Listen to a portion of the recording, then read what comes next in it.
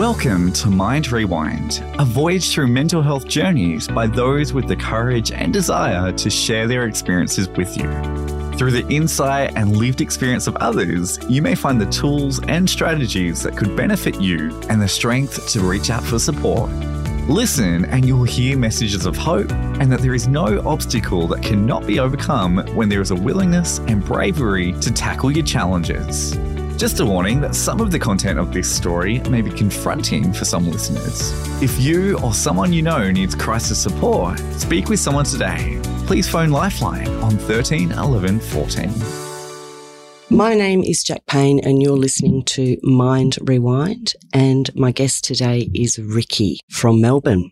Hi Ricky, how are you? Hi Jack, I'm good. Nice to meet you, and I'm really excited actually to hear your story today. This podcast is about listening to people's journeys through mental health experiences, but also understanding where they are today, because anything that we feel, anything we experience almost certainly doesn't last forever.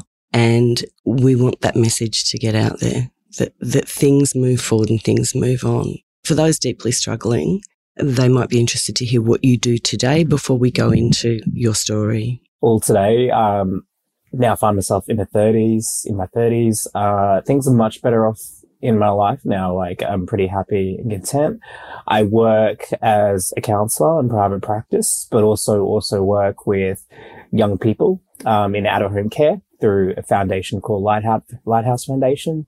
So they have homes across Victoria, and young people for various circumstances who are unable to live with their biological family have a safe, secure place to live and grow up.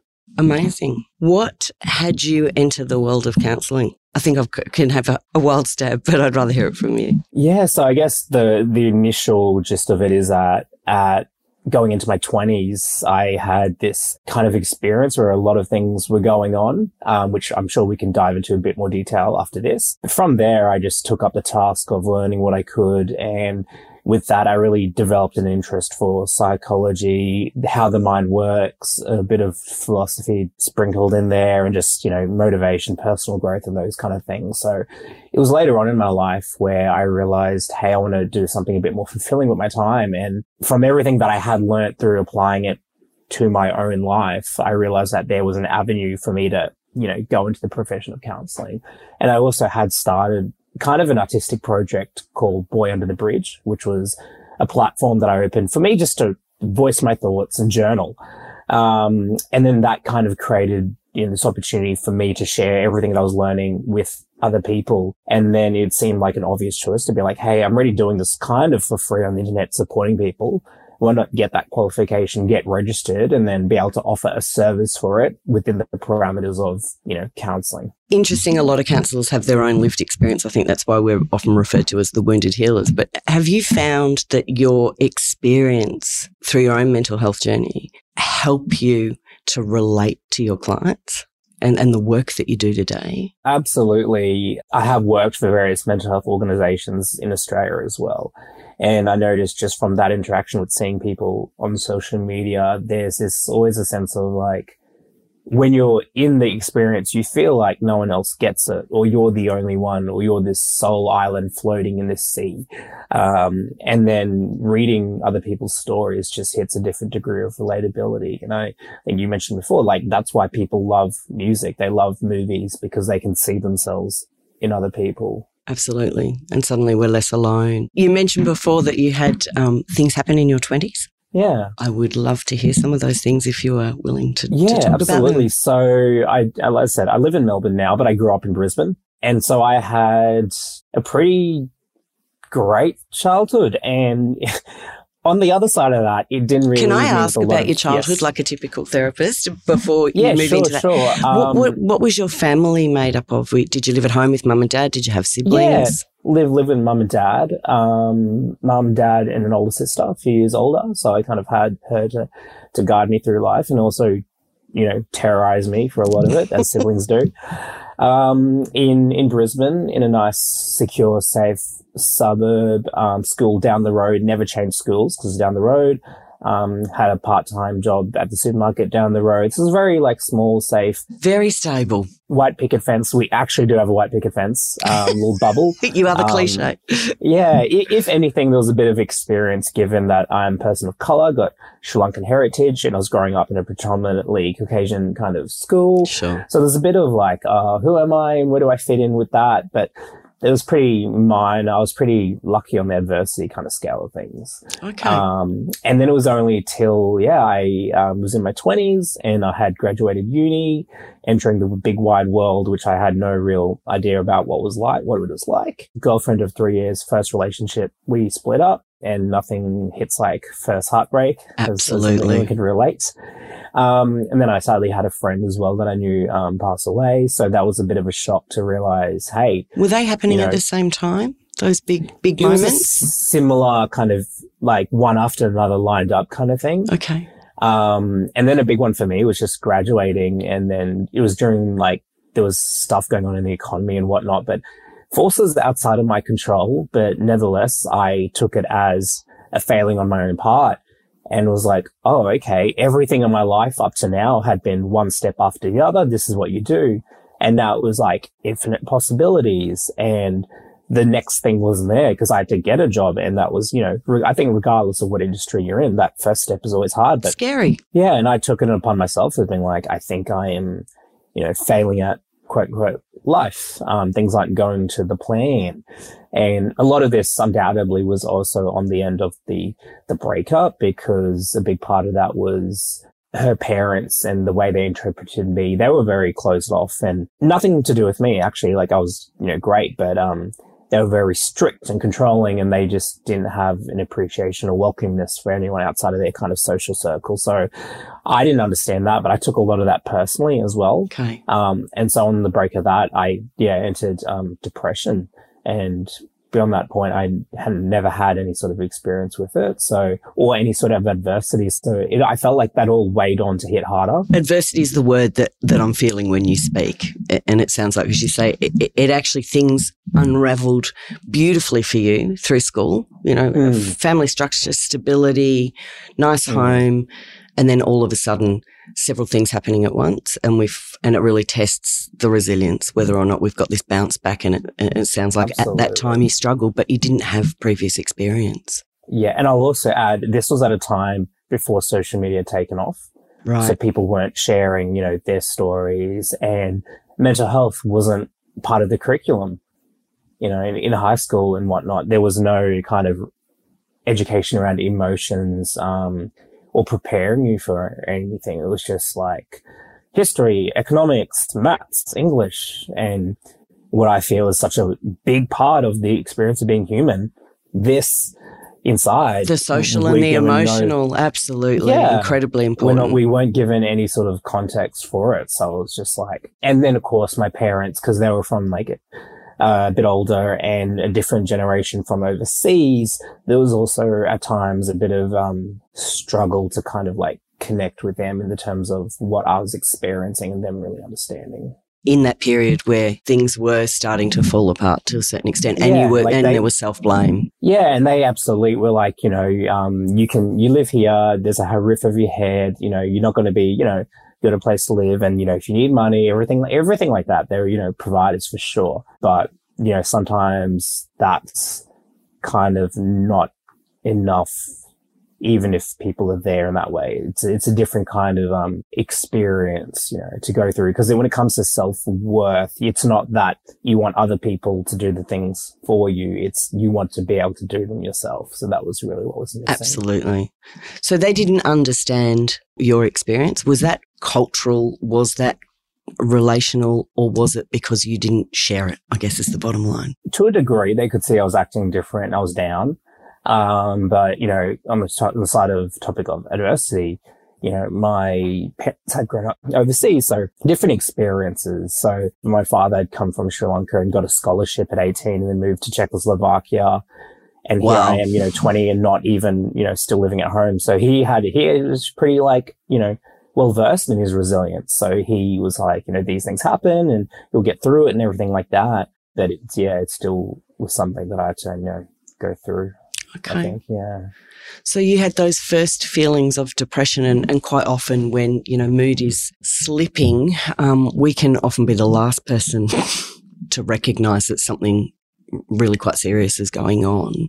How long did it take for you to recognise that you were doing battle in your head? I was aware of it pretty much, following the immediate breakup, because I was just waking up in the morning and then my first thought was like, I don't want to go through this again, and I really looked forward to sleeping. I would just go to friends' houses and be a bit dissociative and like really struggle to like engage. I wanted the company, but at the same time, it felt like a lot of it would be faking the happiness. The mask. Yeah.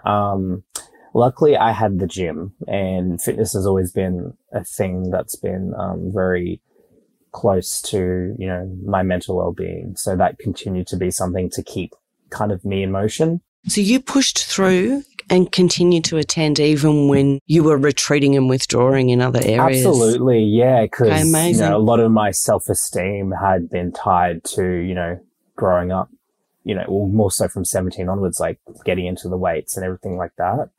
And that whole world is around the fundamental kind of process of like one step after the other, showing up, pushing through the challenges. So I was that started to bleed through into me going, okay, like I've learned a lot in that space. This is outside of the gym world, but I can apply that mindset. And then it was actually because I was a member of various fitness forums. That was the first place I kind of went for support, because there were forums where people discussed everything, not just fitness, but like off topic areas. And that was like some of the first spaces where I really started to like hear other people share their stories and kind of, share myself. And I was like, okay, there's a world here. And then I kind of learned about like the world of self-development, because I was like, oh, okay, like there's things I'm learning here. There's like a process, and, be it philosophical advice or anything on that kind of topic. I'm like, okay. What did you learn? That's an interesting thing to say. I think I just learned a lot, like learning how much the mind affects your reality, and how much just changing your perspective of things can change how you feel.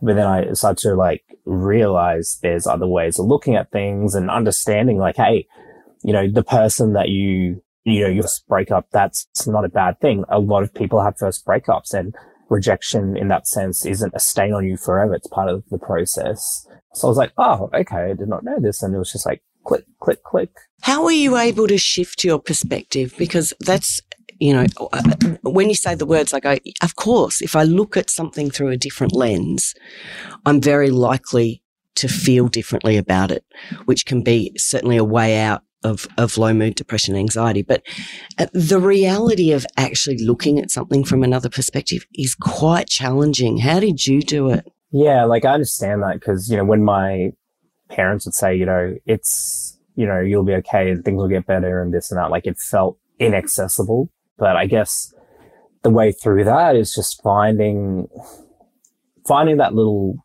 the little hole, the little, break through the window where the light can enter that little crack. And by reading things and having conversations, something will be felt.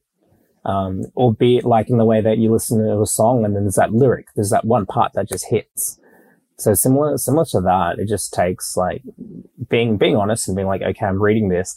It doesn't quite click, but, and luckily there is a lot of great, resources and people talking about their own experiences and reading that and then going like, okay, this isn't just a pamphlet from the doctor. This is someone's lived experience and they're sharing a story, and that inspires, or that gives you that sense of hope, because it's not just something from a textbook that's like this and this and this, and that's not my reality. It's like, oh no, this person's sharing. They've been through this. I went through that. This is this. And then you're like, oh, okay. And it gives that sense of hope.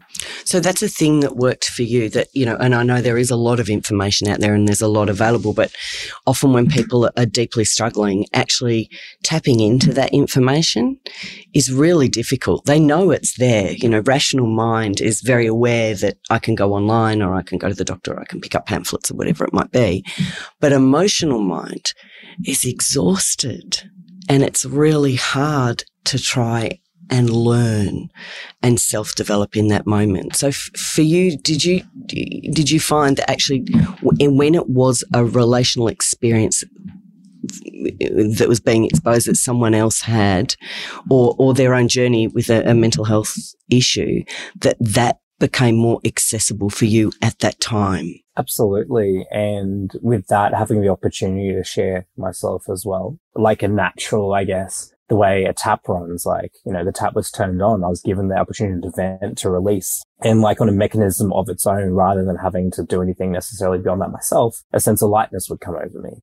Okay, and this is when you began that platform where you began talking about what was that going as on well, for you. but even before that, when I was sharing with people online, okay, you know, and actually opening up, and then in person as well, I actually spoke to some of my friends, and because they knew what, you know, I, you know, was single, and to actually open up and actually being like, you know, this is hard, and then just to, you know, hold space, that unconditional acceptance in that, it started to feel, you know, healing. And along with that, like just time. I don't want to miss an opportunity to hook into that point, because what you've just described then is almost the antithesis of what happens behaviourally when we're low in mood. So you're saying the thing that helped move you forward and out of that darkness was being able to connect with other people and share your story and feel heard and feel validated. And of course, when we're low in mood and struggling with our sense of self, often instinctively we want to retreat to a dark room and hide from the world, which actually makes it feel all the more pervasive.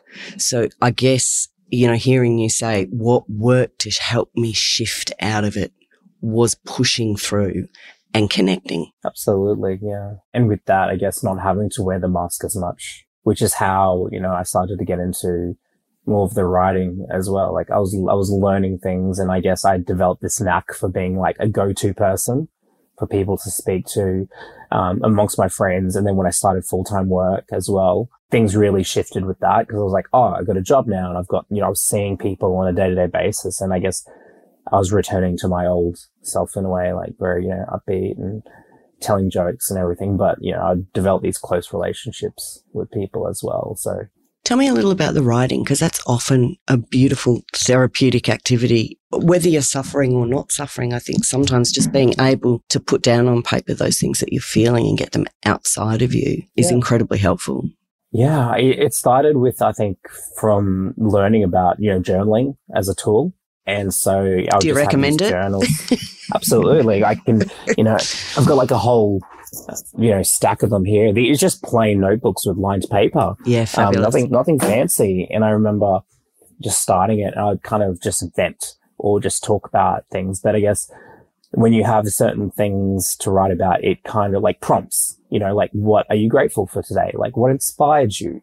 What was challenging? And giving yourself space for these things kind of harnesses your ability to focus and be like, okay, I'm not just remembering today by one thing, which is usually the crappy feeling, but okay, in the morning I had this interaction or this thing. And, you know, it kind of gives you a bit of like a wider perspective. But also with that, with our journal, I'd kind of, a certain kind of voice started to kind of form its way. Oh, interesting. In the same way, in the same way, like a vocalist might be like, oh, I'm finding my voice in how I sing. I was finding my voice in how I started to write. And then a friend said to me, like, that I lived with, the housemate, he was like, why don't you like open a blog or something? And then, you know, I just went to a website and I was like, what should I call it? What should I call it? And then kind of out of nowhere, I just came up with Boy Under the Bridge.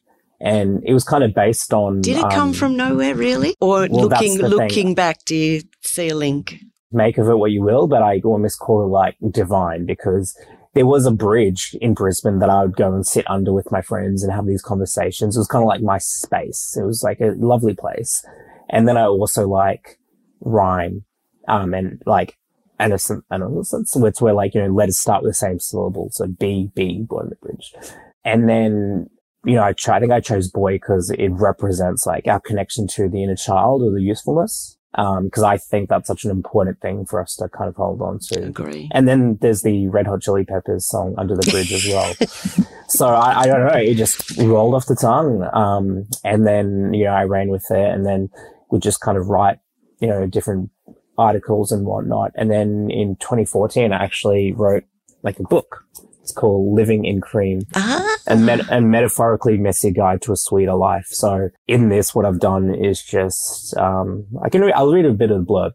Living in Cream is a perfectly portioned, humorous yet serious, playful yet philosophical, light-hearted yet soul-bearing guide on how to make the most of the fleeting moments that make up our lives. Happiness, like taste, may be subjective, but there are a few simple things we can all do to improve how we feel, such as changing our perspectives, which is why Living in Cream offers plenty of different flavors to try. And I actually love ice cream, so that's why I'm covered in ice cream.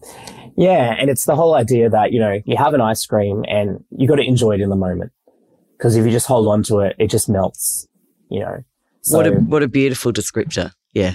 Yeah. And in that, I kind of reflected on what I call, you know, my dark night of the soul, that what I experienced, and me kind of revealing to everyone and being like, hey, you don't may not know this, but I went through a really tough time. But then I followed it up with like everything I learned as an antidote. Like I talk about journaling, fitness, dance, all these different tools that really helped tell me about dance. I was in Thailand and I saw this young guy in front of this kind of like shop front mirror that was empty with headphones in, teaching himself how to like dance. Like he was just repeating the same thing. And I looked at that and I was like, oh, like he's learning how to dance. And before that, I had assumed like, if you can't dance, you can't dance. Like I did never pin together that it was something that you can learn. And I actually had a fear of dancing. Like I didn't go to my high school formal because there'd be dancing. Yeah, it was. Wow. And so I saw this and something just clicked in me and I was like, I'm going to do that. And then, you know, when I came back to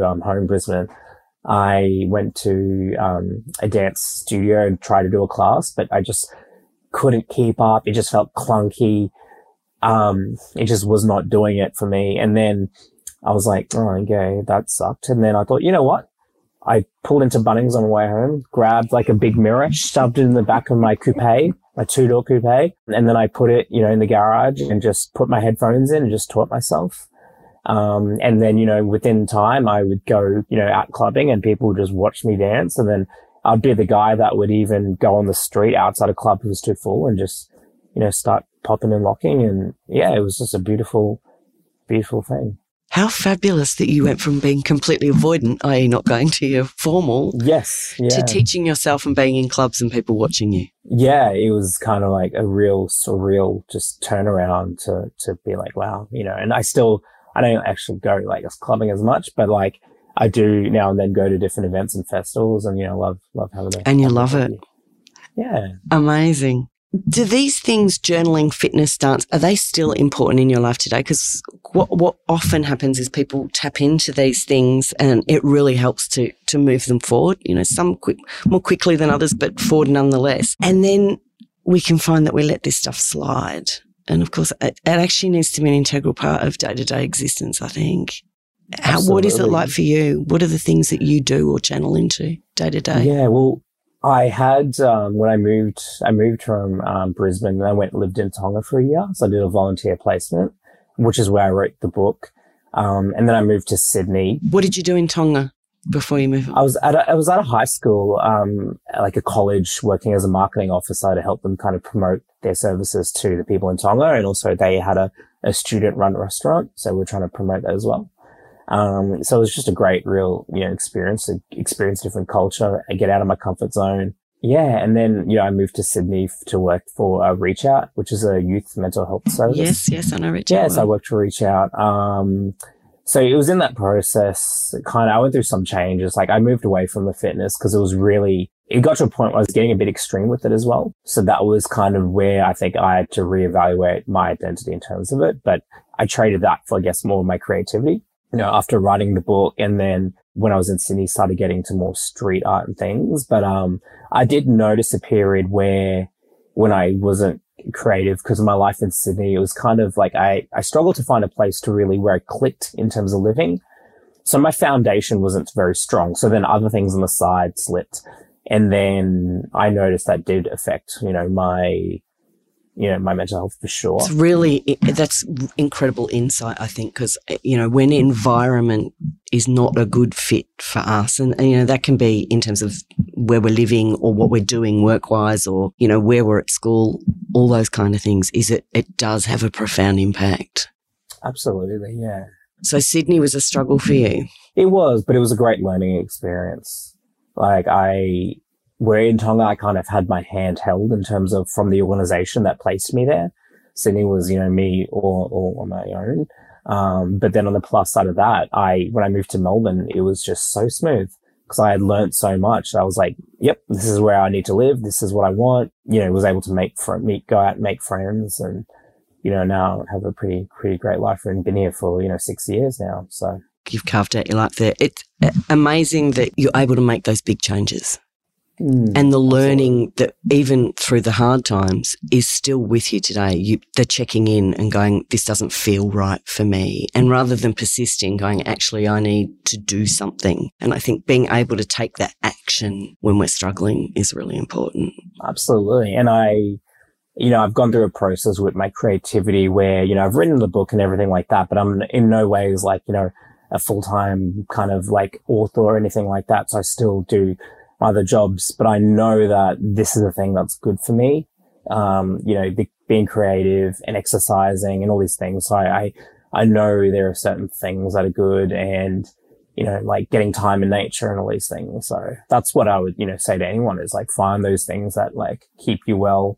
Kind of think of it as, your mind is like a garden and you've got to tend to the garden, you've got to water it. What are the things that you water it with? And that will affect the growth of it. And of course, like a plant in a garden, if the soil or the environment is toxic or not healthy, then that will have an effect on the plant, how it flowers. So yeah, I think that's a really good metaphor in terms of making people think about, where are they placed, I think that's a great metaphor in that we've got to work out. And sometimes that's difficult. I think we need to stress that. Sometimes it's not easy to know what it is that makes us feel good. I'll often get people to map it, on an app, even if I have a good day or if I have a bad day. If you have a good day, what made it a good day? Because learning about those things that make you feel good is just as important, I think, as working out what your triggers are, because actually what you're going to do is try and eliminate one and provide more of the other in your life. So I agree, finding out what those things are and ensuring that they're in your life in a really balanced way, not just ad hoc, I'm not feeling great, I'm going to hook into a bit of writing. It must be there as sustenance, I guess is what you're saying. Absolutely, yeah. Did you seek external support at all when you were challenged? I did. I went to a GP. Okay. And I remember her suggesting I go on antidepressants. And no counseling, just, okay.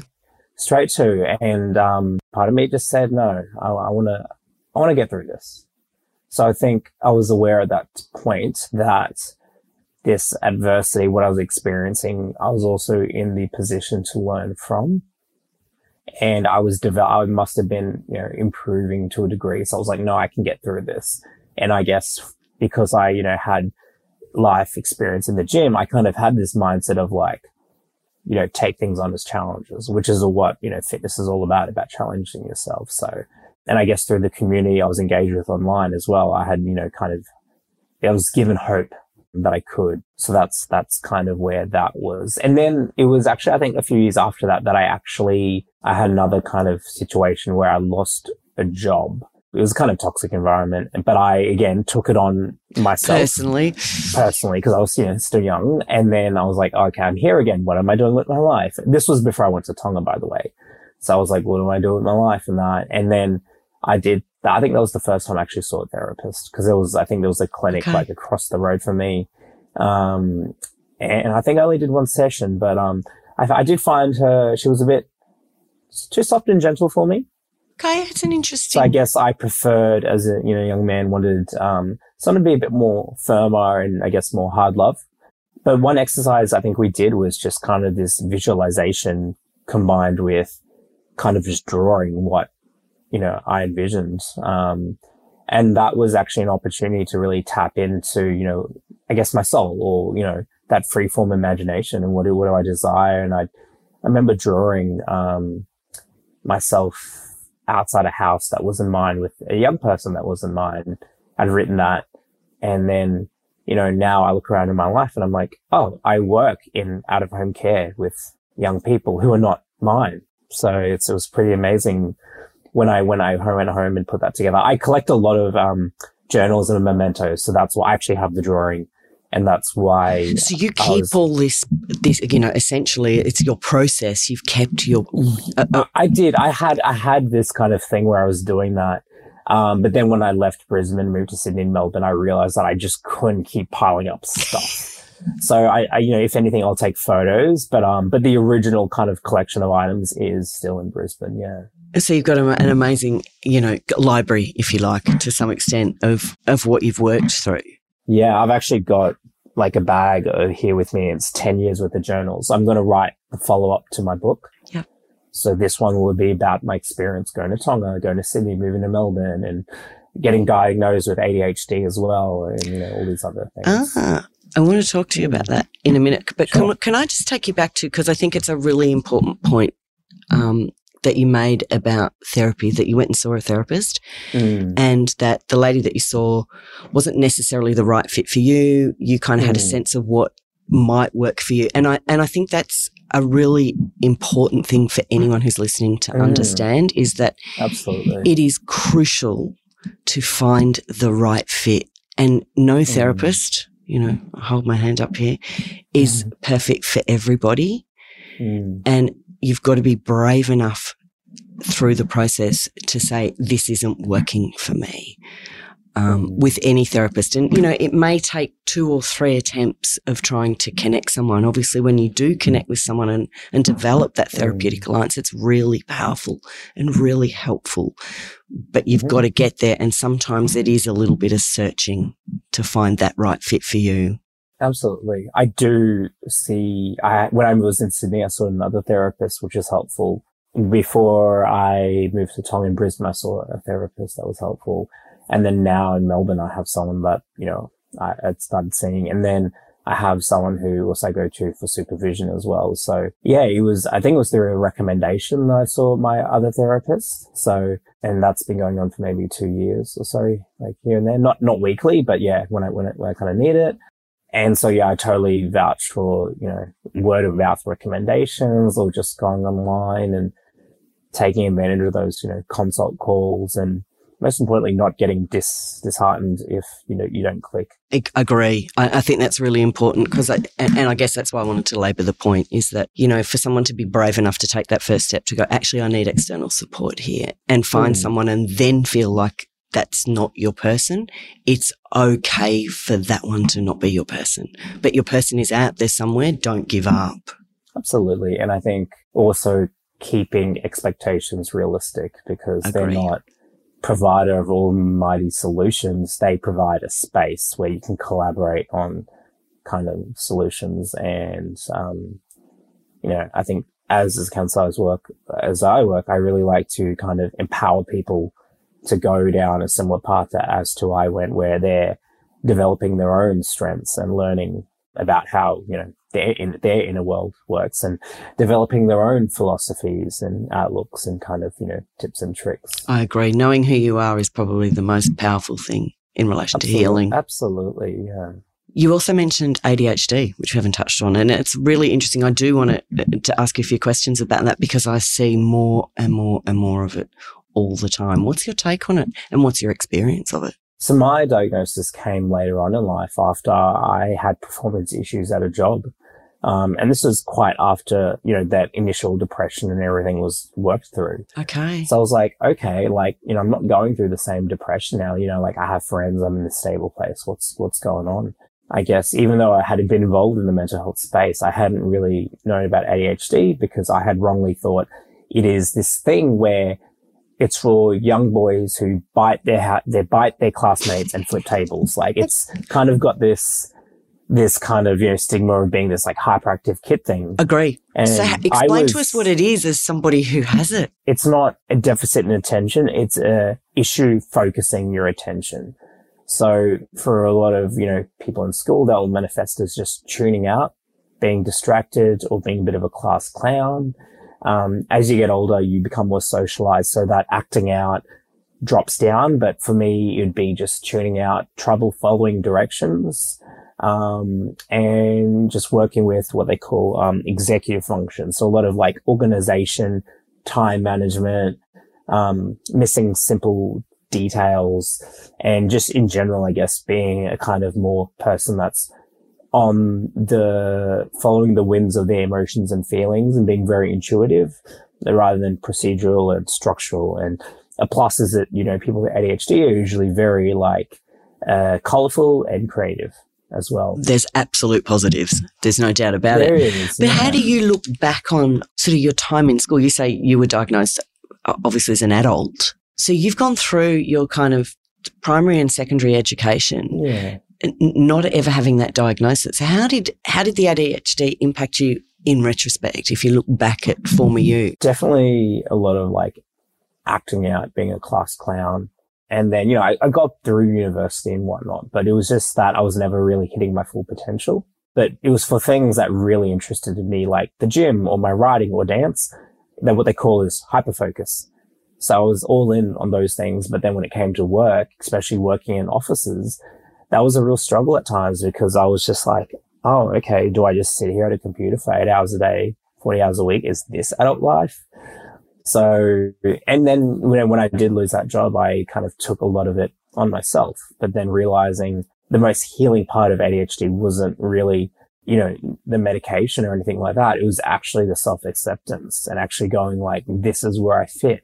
Oh, and there's others with the same experience. So it was a huge turnaround to go okay, big win in, self-acceptance. And then I did try various medications, which helped, but then through the side effects and everything like that, I kind of decided that I didn't want to pursue that route. So what does help you if you've gone, the meds don't benefit me in the way I would like to? So what does work for you? Definitely gym. I enjoy going to train every morning. So from where I live, work at home, easy to get to the gym.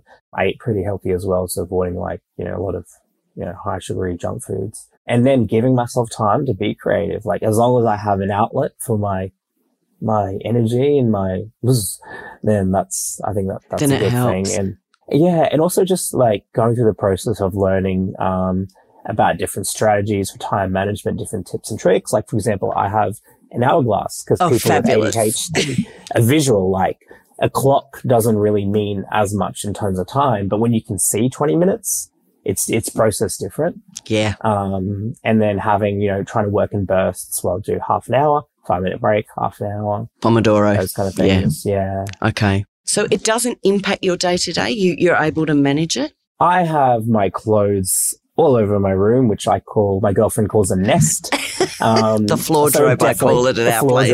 It absolutely does impact my life. And I still deal with this sometimes the feeling of being not hitting my full potential, but that is just part of life, as coming to, accept yourself and, working. And since, working in a different industry, working as a counselor, I've, haven't had the issues because this is something more suited to my personality and my strengths as well. So the challenges are not there in the same way because you're not being forced into a structure or environment that's not necessarily a great fit for you. Yeah, absolutely. Which I think is one of the biggest ways of treating ADHD. Just work with your strengths or work with your natural, instead of going against the grain and against the stream, go with it, and just be smart in how you structure everything. Ricky, if you could have a conversation with younger you, knowing what you know now and being in the place that you're in now, what would you tell that you? Let her go. Because I would just say everything you're going through right now, just have patience with it. It doesn't have to be solved right now. Where you're going to end up in life, the plan. I still don't know the plan, but that's, how we live life is through the process of day by day, year by year. And everything you might see around you on social media or the TV is, usually these kind of idealistic kind of maps. When in reality, there is no set map. Everyone's path is different. And as long as you're still making progress, ultimately each day, that's plenty to celebrate. So it's a day-by-day proposition, staying in the moment and enjoying what we have right here, right now, as opposed to constantly future thinking or, the old what if in the background. Yeah. Woulda, coulda, shoulda. just take, rather than focusing on the as cliche as it is, rather than thinking about the destination, just think about the journey and doing those little steps. And if you do those, they will add up. Fantastic. Ricky, thanks so much for your time. I've really loved hearing your story. It's a really interesting story. And thank you for being, allowing us to hear it. And, there's a certain level, as we both know in the therapy world, it takes vulnerability to open up and share your story with other people. But I've got no doubt that there'll be those out there that it will resonate with. So I really appreciate your time and lovely to chat with you. Likewise. And if anyone's interested, the platform is boyunderthebridge.com. Boyunderthebridge.com. Yeah, the book's there for free for people to download, and they can just read different, posts and things like that. But, I think what you're doing is great, because we can have all the kind of professionals out there offering different services, and which is great. But there is, like you said, there's something unique about hearing it from someone who's been there. Yeah. Mm. And knowing that, we all come out the other side. Yeah, we do. Yeah. Oh, well done. Enjoy every day. Thank you for listening to Mind Rewind. Subscribe for free for future episodes. And if you're interested in sharing your own journey, please contact us at beanstalkconsulting.com.au. If you or someone you know needs crisis support, please phone Lifeline on 13 11 14. If anyone would like to contact Ricky in relation to his book or counselling practice, we've left his email in the show notes below.